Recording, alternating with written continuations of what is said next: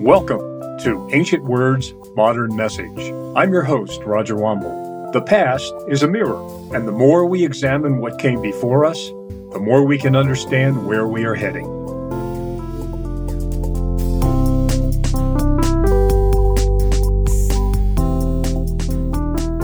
The Jews who returned home from exile in Babylon in the 6th century BC faced the daunting task of rebuilding their lives and their temple in Jerusalem, dealing with opposition from hostile neighbors and their own frailties.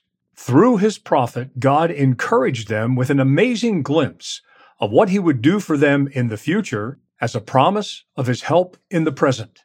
Join us for a study entitled Strength for Today, Bright Hope for Tomorrow, fourth in this series from Zechariah 7 through 11, which we call Promises Made, Promises Kept.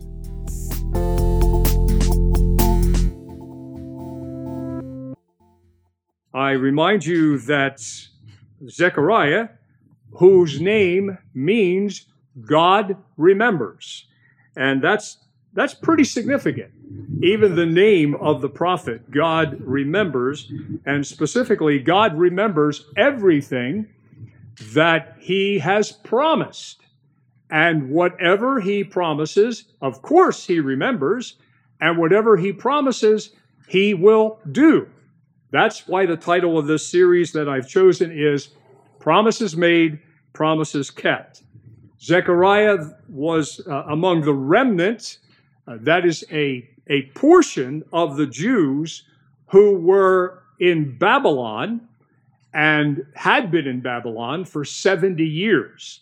At the defeat of the southern kingdom of Israel at the hands of the Babylonians, and exiles being carried off into Babylon for a 70-year period of time, and then under the new powers that existed, no longer the Babylonians, but now the Persians.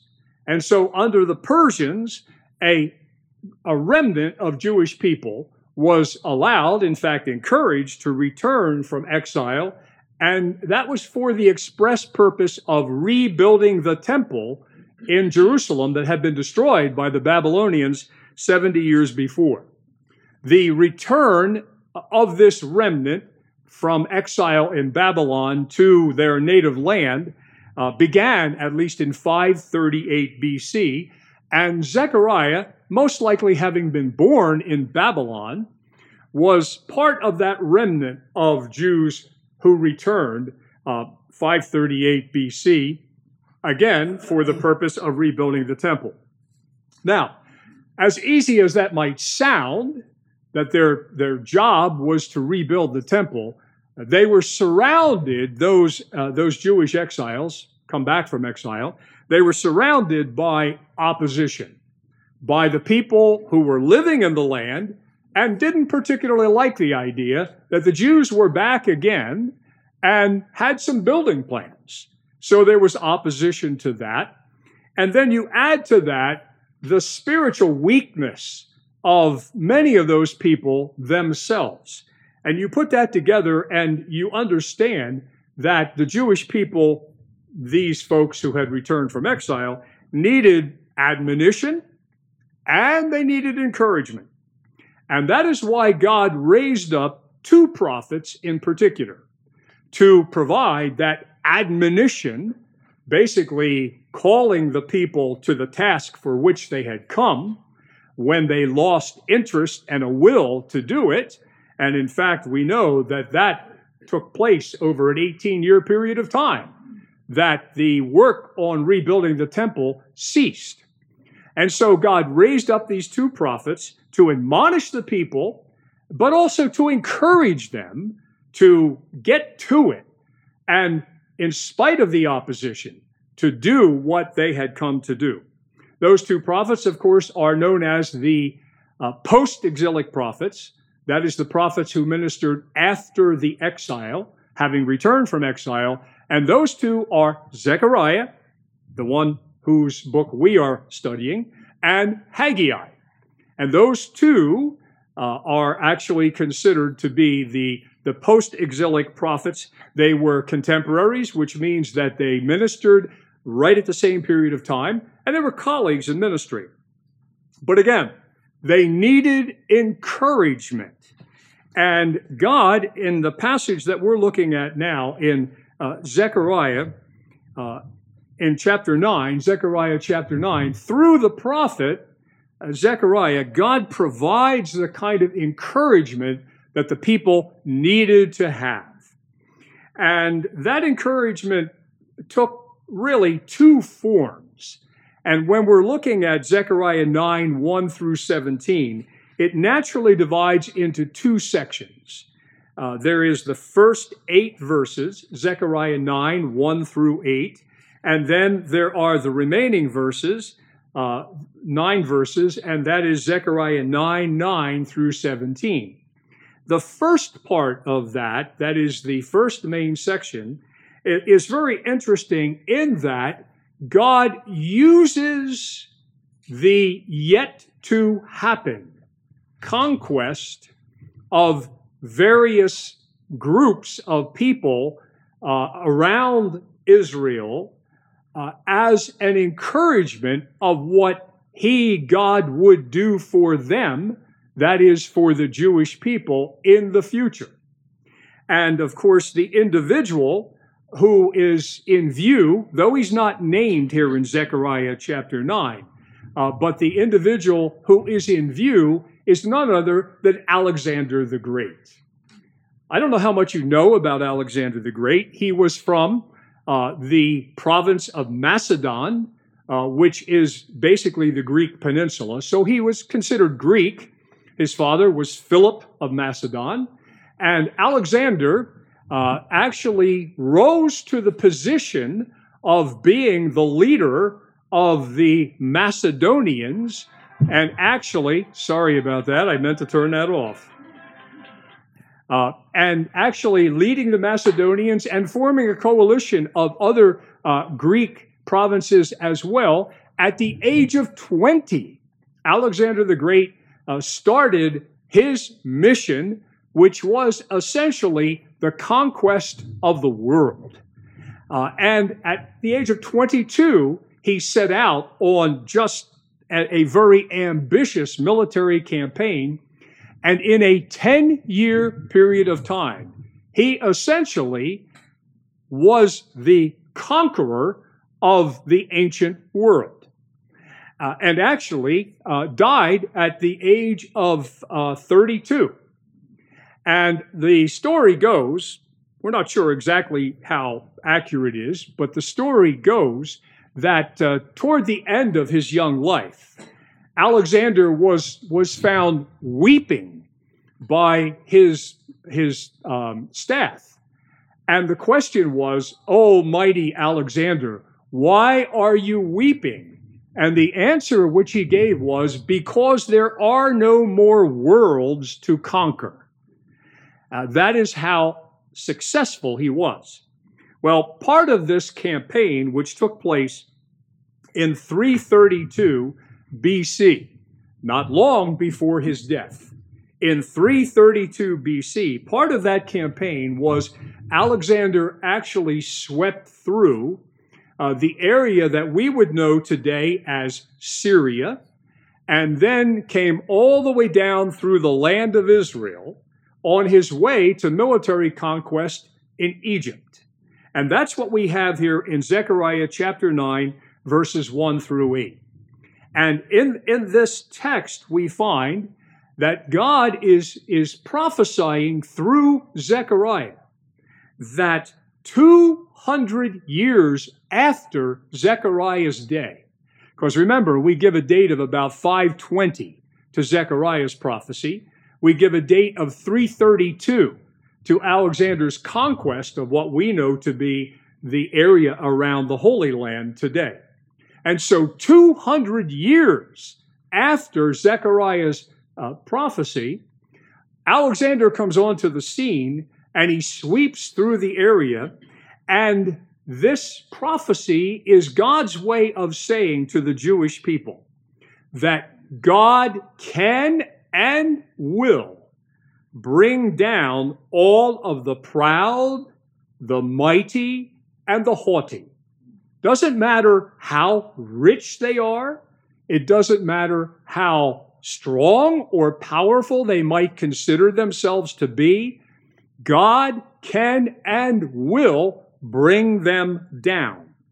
And then, in addition to that, Alexander's campaign was a demonstration, as Zechariah predicted it prophetically, was a demonstration of the fact that all of the enemies of Israel would eventually be defeated. And so now we jump into the text and first of all, consider this idea of Alexander's conquests demonstrating that God can and will bring down all of the proud, the mighty, and the haughty. And in particular, so we look at verses 1 through 4. Look at your text as I read that. The burden of the word of the Lord. Now, by the way, that simply tells us that God placed in the mind and the heart of Zechariah words that he, Zechariah, was to speak. And that was like a burden. He had to do it.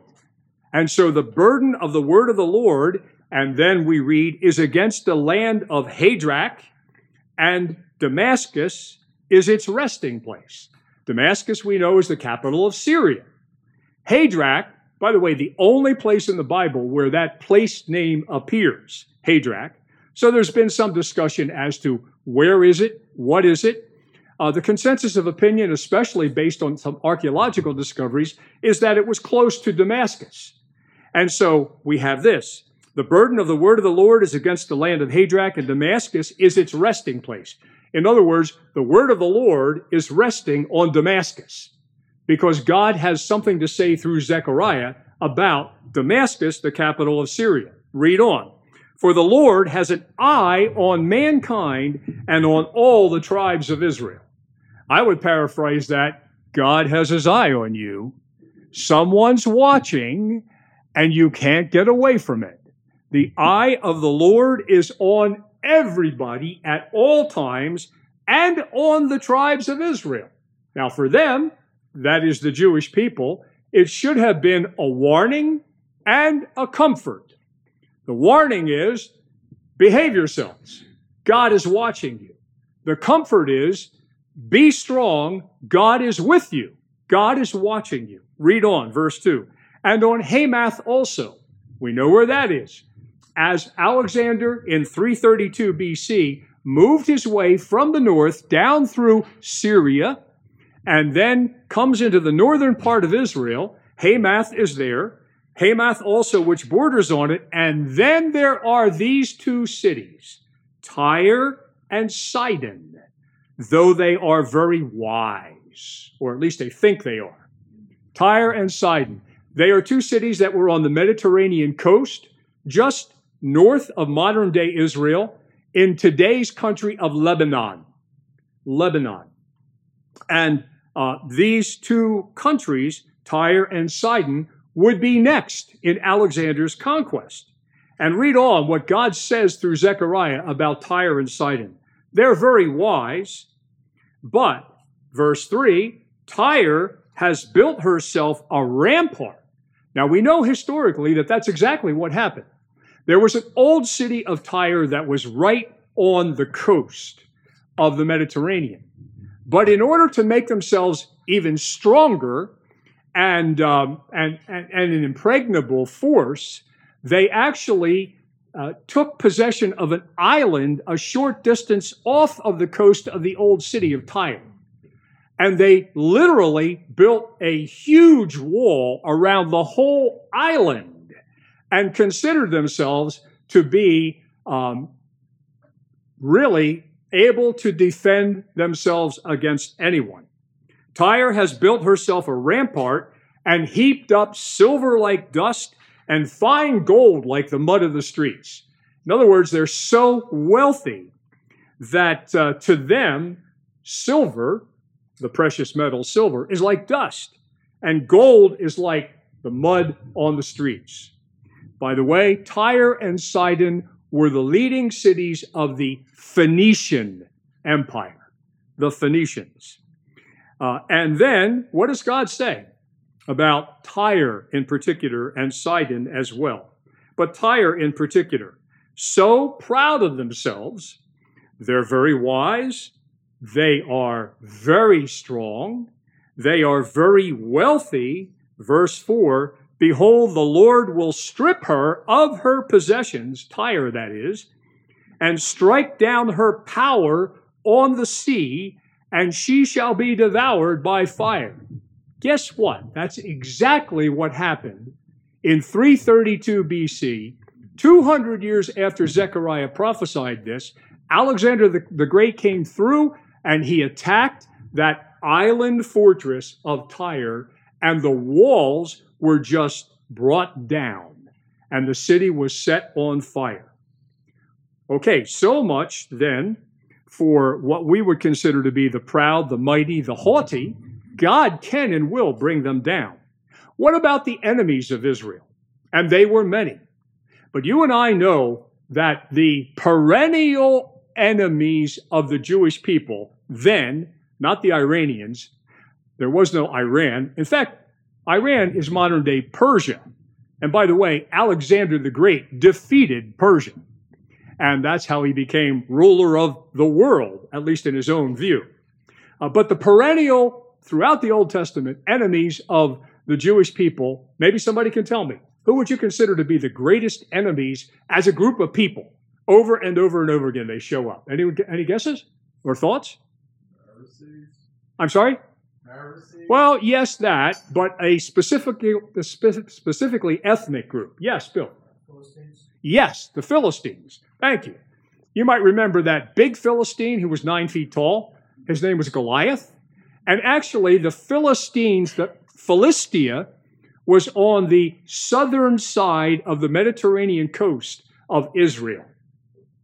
And there were 5 cities of the Philistines, and 4 of those are mentioned here. Interestingly, the one that's not mentioned is Gath. That was Goliath's city, and that is not mentioned here, but the other 4 of the 5 main cities of the Philistines are mentioned here. So you pick up with verse 5. It says, Ashkelon, that's one of the 5, shall see it and be afraid. See what? Well, Ashkelon's going to see what Alexander does to the city of Tyre. And all of a sudden they say, uh-oh, he's coming our way. And sure enough, he came their way. Shall see it and be afraid. And then another of the major cities, Gaza, too. By the way, it is the same Gaza that now is in the news a lot, the Gaza Strip. The capital of Gaza Strip is Gaza City. And it is the same region that's at the southern end of Israel that is under the control of Hamas, the terrorist group, today. Gaza too, and shall writhe in anguish. So Gaza sees what's coming. And then Ekron is another one of those cities, because its hopes are confounded. And the king of Gaza, shall perish from Gaza. Ashkelon, that's the other one, shall be uninhabited. Another one of those groups, those cities. Finally, the 4th one, verse 6, a mixed people shall dwell in Ashdod. That's the other of the major cities. And I will cut off the pride of Philistia. I will take away its blood from its mouth and its abomination from between its teeth. It too shall be a remnant for our God. It shall be like a clan in Judah, and Ekron shall be like the Jebusites. We don't have the time to touch on that. We'll do that another time.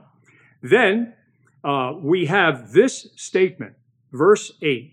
Then, after those cities are defeated, God through Zechariah says, then I will encamp at my house as a guard, so that none shall march to and fro, no oppressor shall again march over them, for now I see with my own eyes. So what's happening here? Alexander defeats the Philistine Empire on the southern side of Israel, the perennial enemies of the Jewish people. And as Zechariah prophesies that, which took place 200 years later under Alexander the Great, it's an encouragement to the Jews, no matter how strong your enemies might be, Your enemies will be defeated at the hand of God because he has a plan for you. But I would like you to see that there is a very interesting little thing tucked right in here with the defeat of the Philistines and Alexander's march through the land. And it is verse 8. You understand that Alexander the great conqueror, is moving through that whole area. Now, as he moves from the north to the south, guess what is not far at all as he makes his way south? The city of Jerusalem, the capital of the Jewish people.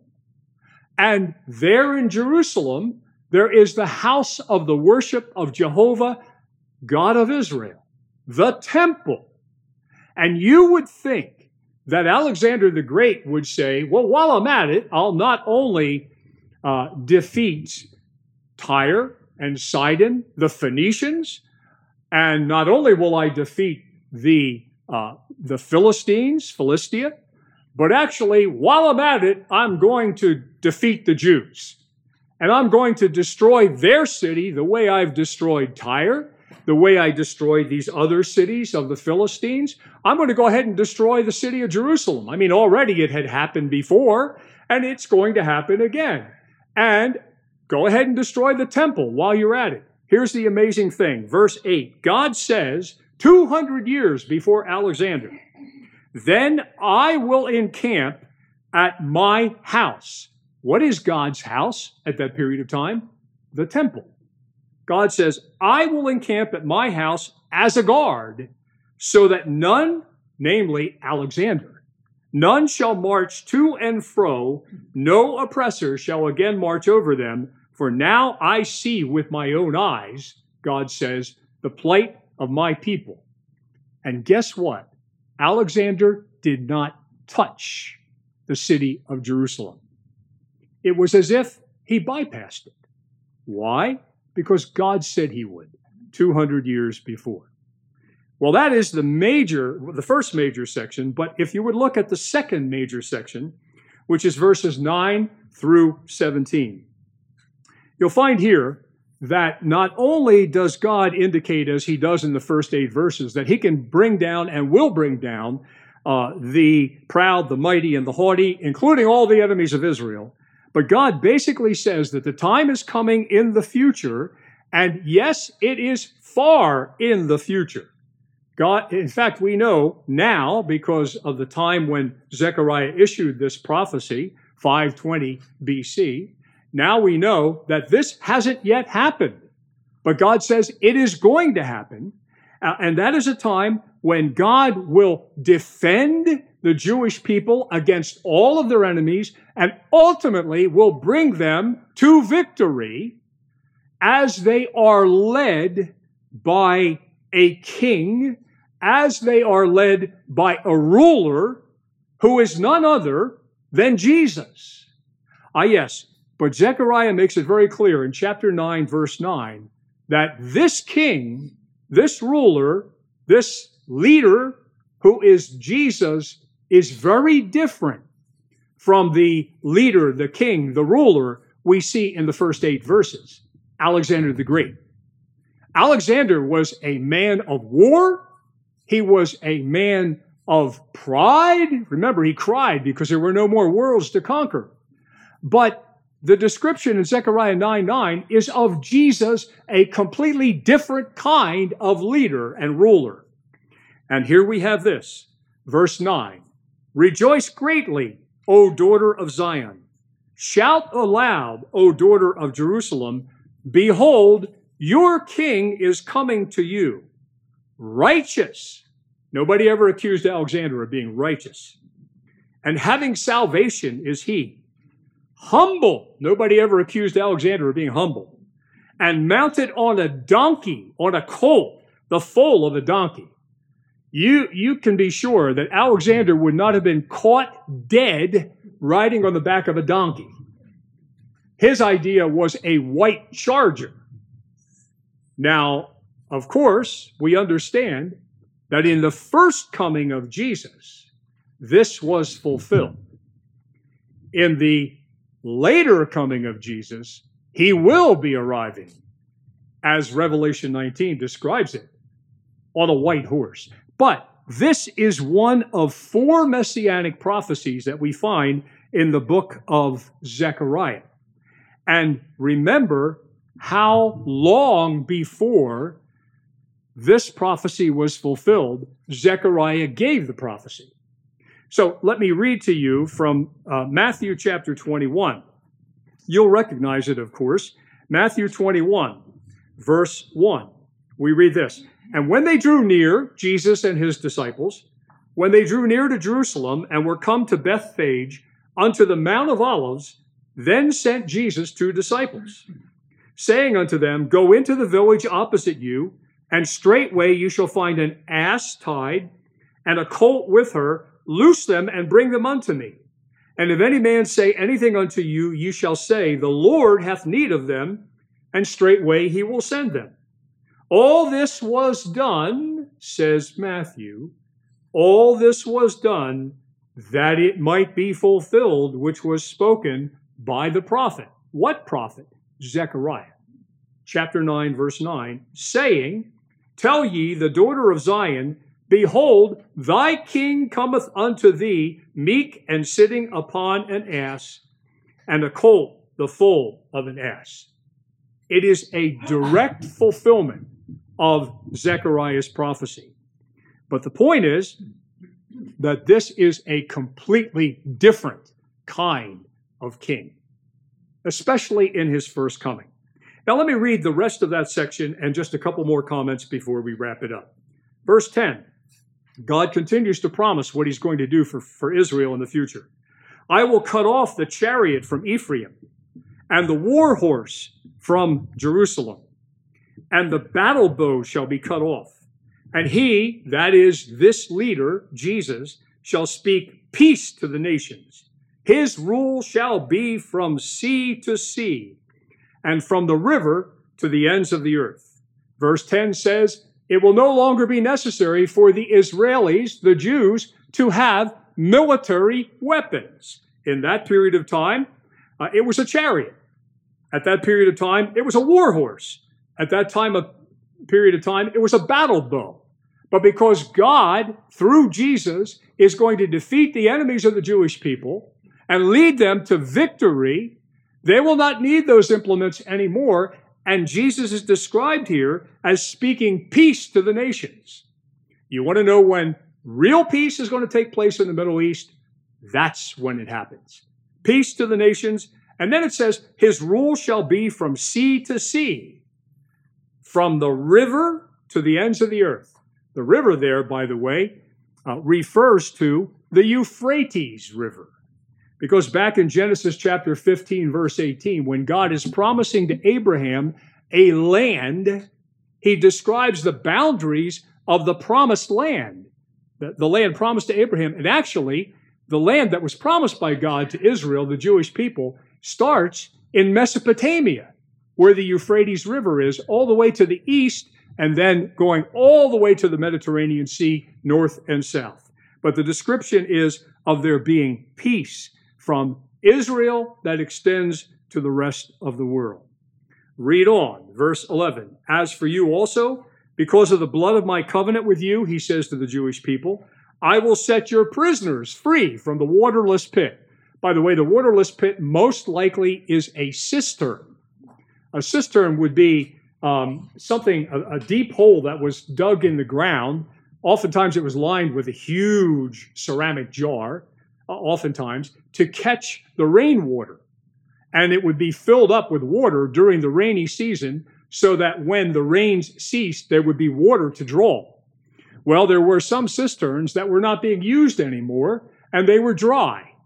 You might remember that when Joseph's brothers, because of their jealousy of Joseph, decided to sell him to slave traders, they threw him into a cistern, a waterless pit. It's the same word that is here. And the idea is, well, that's bad enough, but at least there's not water in there when you drown. I mean, you don't want to be in a cistern when it's full, because eventually you're going to go under. And so the picture here is when Jesus comes, he is going to deliver the Jewish people, and he says, I will set your prisoners. How many times have Jews been prisoners? Like concentration camps from the waterless pit. Their imprisonment has been awful, but it has not destroyed them completely. Read on, verse 12. Return to your stronghold, O prisoners of hope. That's a description of what the Jewish people have experienced throughout their history. The many times when they have been prisoners, but he calls them here prisoners of hope. And he says, you can return to me because I'm going to deliver you. Interestingly, prisoners of hope, the Hebrew word for hope is tikva, tikva. And here in the text of Zechariah chapter 9, verse 12, it appears in the Hebrew text with the definite article, the. So we should read it, return to your stronghold, O prisoners of the hope. The hope. It's the only place, by the way, where this Hebrew word tikva appears with the definite article, the hope. Thought you might be interested to know what the name of the national anthem for the Jewish people is. It's Ha-Tikva, the hope. Ours is the Star-Spangled Banner. Theirs is Ha-Tikva, the hope. Prisoners of hope, today I declare that I will restore to you double. Just as the Jews experienced double suffering because of their disobedience, so they will experience double blessing. I have bent Judah as my bow. I have made Ephraim its arrow, that is the southern kingdom, the northern kingdom. I will stir up your sons, O Zion, against your sons, O Greece, and wield you like a warrior's sword. Here is another wow moment. Through Zechariah, God says to the Jewish people, your sons, O Zion, I will stir up against the Greeks. Now, Alexander was a Greek, but when Alexander died at the age of 32, his empire was divided 4 ways. And the one part of the empire is what embraces the whole area of Syria and modern Israel today. And that was still part of the Greek Empire, but there was a group of kings known as the Seleucid kings. And from Alexander's time onward, for hundreds of years, they were in charge of Syria and Israel. The main king, in fact, seems like every one of those Seleucid kings was given the title Antiochus. Antiochus. In 168 BC, and if this sounds familiar, it's because it's the story upon which Hanukkah is based. In 168 BC, Antiochus, who hated the Jewish people, and he was a Syrian Greek, a Greek in charge of Syria, and he desecrated the temple in Jerusalem in 168 BC. You know the story. He sacrificed a pig there on the altar of sacrifice. That so incensed the Jewish people that there was a family of Jews who became known as the Maccabees, and they rose up against the Greeks and defeated them and regained control of the temple, dedicated the temple. 1 day supply of oil lasted 8 days. That's what Hanukkah is all about. But what we have here is the statement that verse 13, I will stir up your sons, O Zion, against your sons, O Greece, and wield you like a warrior's sword. By the way, that happened 350 years after Zechariah prophesied. Finally, this. Verse 14, then the Lord will appear over them, and his arrow will go forth like lightning. The Lord God will sound the trumpet, and will march forth in the whirlwinds of the south. The Lord of hosts will protect them, and they shall devour and tread down the sling stones. They shall drink and roar as if drunk with wine, and be full like a bowl, drenched like the corners of the altar. On that day, the Lord their God will save them. Who? The Jews. As the flock of his people, For like the jewels of a crown, they shall shine on his head. So I make this point, that Zechariah chapter 9, verses 16 and 17 is God's promise that the redeemed Jewish people will be like the crown jewels in the diadem or the crown of King Jesus.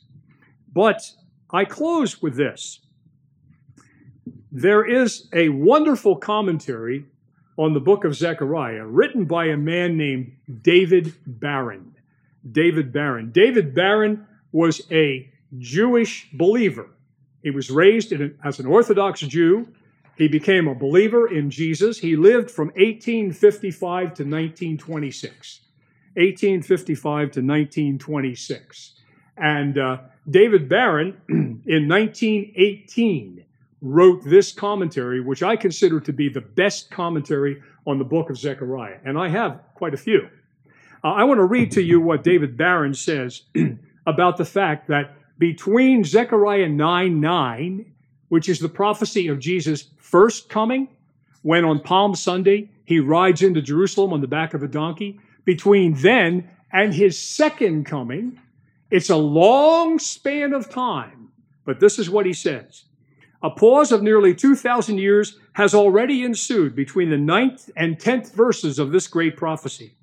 Between the time when Jesus, that it might be fulfilled, which was spoken by the prophet Zechariah, presented himself to the daughter of Zion as her true king, meek and riding upon an ass and upon a colt the foal of an ass, and the time when he shall speak peace to the nations, and shall visibly stand and feed or rule in the strength of Jehovah, in the majesty of the name of Jehovah his God. In other words, the span is long. But Barron goes on to say, this is sure and certain, that however long the pause may last, God never loses the thread of the purpose which he has formed for this earth. And as surely as the prophecies of the sufferings of Christ have been literally fulfilled, so surely will those also be which relate to his glory and reign.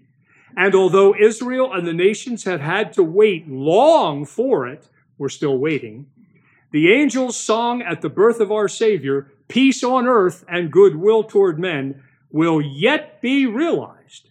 And Christ will not only be owned by his own people as the King of the Jews, but his rule will extend from sea to sea and from the river even unto the ends of the earth. And then he says this, meanwhile, while we wait, while he is still rejected on earth, he is exalted at the right hand of God in heaven. And to those who recognize him as king now and render to him the glad allegiance of their hearts, he already speaks peace. Yea, a peace which passeth all understanding, even in the midst of outward strife and travail, such as the world cannot take away. I'll add one thing, and that is this. David Barron's prophecy, or his commentary on Zechariah, was printed, this edition was printed in 2000 in Israel by a company, a printing company that is owned and operated by Jewish believers. In 2000, this was published in Israel. And by the way, I received this copy as a gift from one of our ministry affiliates in Israel, who is a Jewish believer. And if there's any question that God can and will keep his promises, including his promise to move in the hearts of Jewish people, that should be a reminder to us.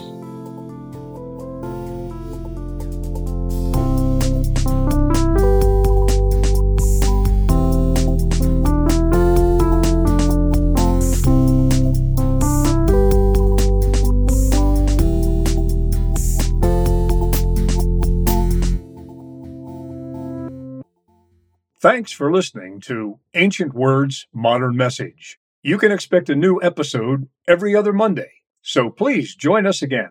Ancient Words, Modern Message is supported by Hebrew Christian Fellowship. To learn more about our ministry or to ask a question, contact us at hcfellowship4819@gmail.com. If you know someone who might be interested in this teaching, please share it with them.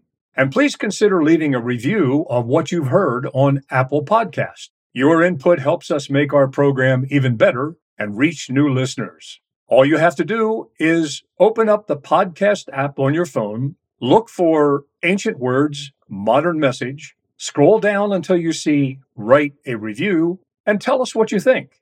Ancient Words, Modern Message is produced by Studio D Podcast Production. And I'm your host, Roger Womble, reminding you that the Word of God is living and active. Until next time, showers of blessings on you and those you love.